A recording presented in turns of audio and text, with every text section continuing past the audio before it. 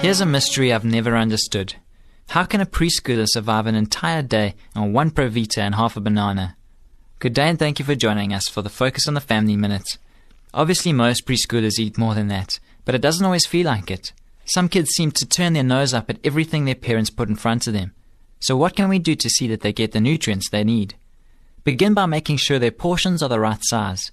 Preschoolers only need about a quarter of an adult's diet, and parents often overfill their plates.